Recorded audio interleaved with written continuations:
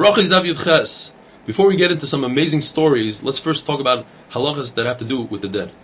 There's a concept called loig l'rash, poking fun at the dead, causing the dead to be jealous. And that includes not only mitzvahs, but even eating in front of the dead, as we're going to see. So you're not allowed to walk 4 amas within the dead, or in a cemetery next to kvarim, and say Kriya Shema, Dam Shmon Esrei, say Kaddish, Tehillim, etc. You're not allowed to hold a Sefer Torah in your hand and read from the Sefer Torah. It says Tosfos, you're not allowed to even say Torah Bal Peh. And you shouldn't wear your tzitzis outside. It causes the dead to be jealous. If you see a funeral procession, you must accompany the procession. Otherwise, the dead is going to be upset. He's going to say, why doesn't this person come to my funeral? And if you do, says the Gemara, then it's as if you accompanied HaKadosh Baruch Hu himself.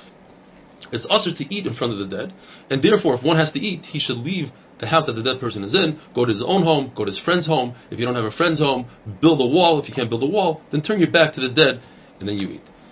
As an oval, it's usher to be mesiv, it's usher to lean, it's usher to eat meat and drink wine, and you shouldn't, says Rashi, you don't need to make a bracha, not a bracha Rishonah, not a bracha Achrona. According to other Rishonim, it's usher to make brachas. And it's usher for other people to be mitziyu, and according to Rashi, other people don't have to be mitziyu with the bracha. But on Shabbos, all those halachas don't apply. You could lean, you could eat meat, you could drink wine, and there's a machlokes whether or not you're chayev in oina. Someone who's dealing with the burial of his own relative, he's oisig b'mitzvah, and therefore he's pater from all the mitzvahs. He's pater from Kriya Shema, Tefillin, Shemona Esrei, etc.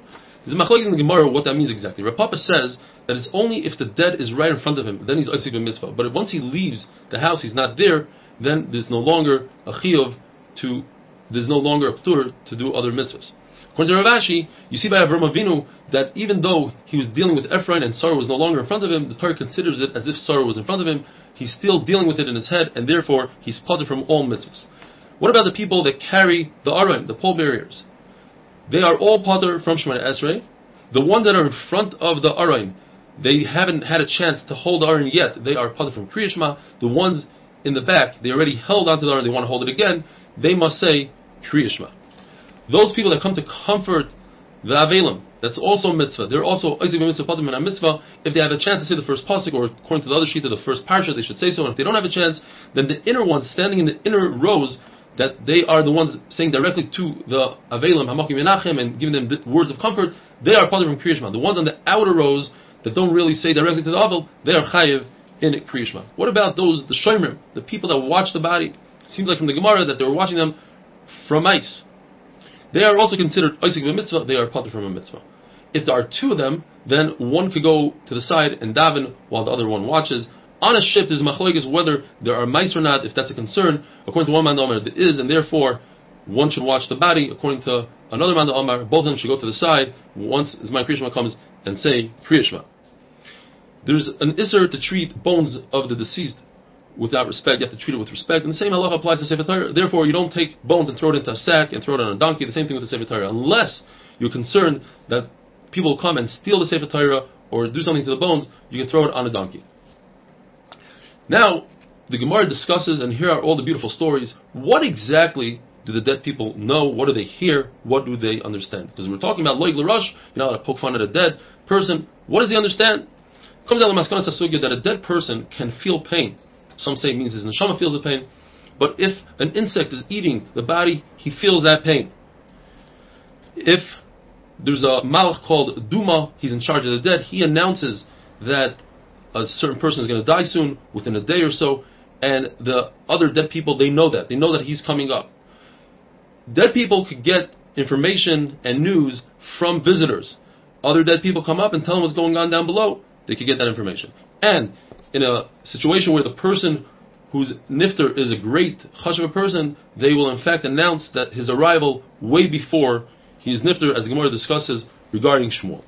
Says the Gemara, the sons of Rebbe Chia were wondering if their father who already was nifter, does he know about their pain? Because they forgot their learning, they were busy working, and they forgot their learning, and it bothered them a lot, and they were wondering whether the father in Shemaim knows about it. One of them said, what do you mean? It's a pasuk.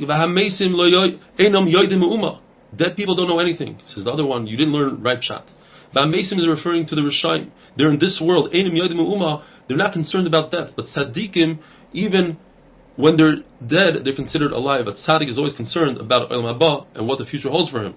Gemara talks about Benoyo ben Yehoyada, that there's nobody like him in the first Mikdash and the second Mikdash. The Gemara says perhaps he was toivel in the ice, he cut open the ice and was toivel inside, or it means that he went through the entire Sifra de Beirav, which is the hardest sefer, says Tosfos, in one day, in one short winter day. Says the Gemara, amazing story. There was once a chassid. Usually when the Gemara says chassid, it's referring to Rav Yehuda bar Ilai or Rav Yehuda ben Baba, that his wife really bothered him to the point that he had to sleep in the cemetery. And we're talking about Rosh Hashanah night. He was sleeping in the cemetery and he heard two ruchos, two young girls that were nifter. They were talking to each other and he said, let's fly around the world, let's see what's going on. Behind the mechitza where HaKadosh Baruch Hu is with the Shekhinah. Says one, I cannot fly, I'm buried in Machzel Shulchanim in reeds.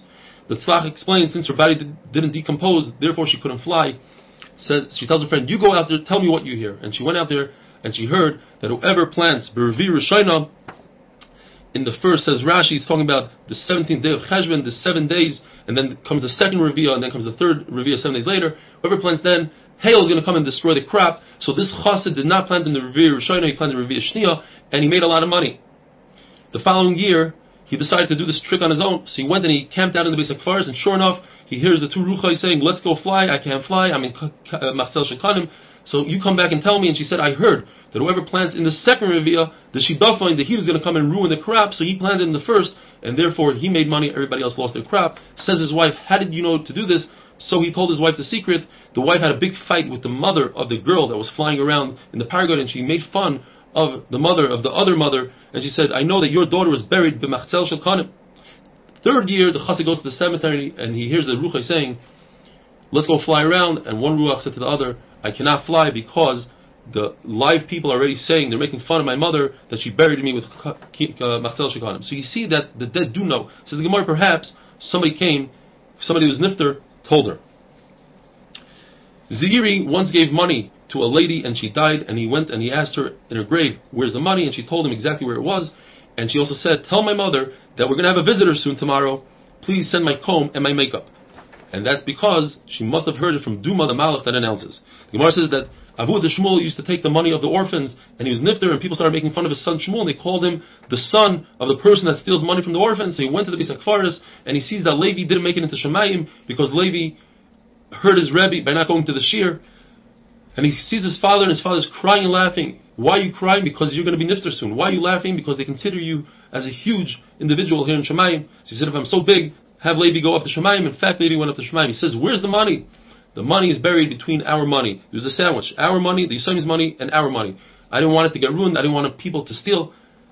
And in fact, they returned the money. Apopanim, you see that the dead know what's going on, but it's different because Shmuel was such a chashuv of a person. They announced it in Shemayim way in advance. Have a wonderful day.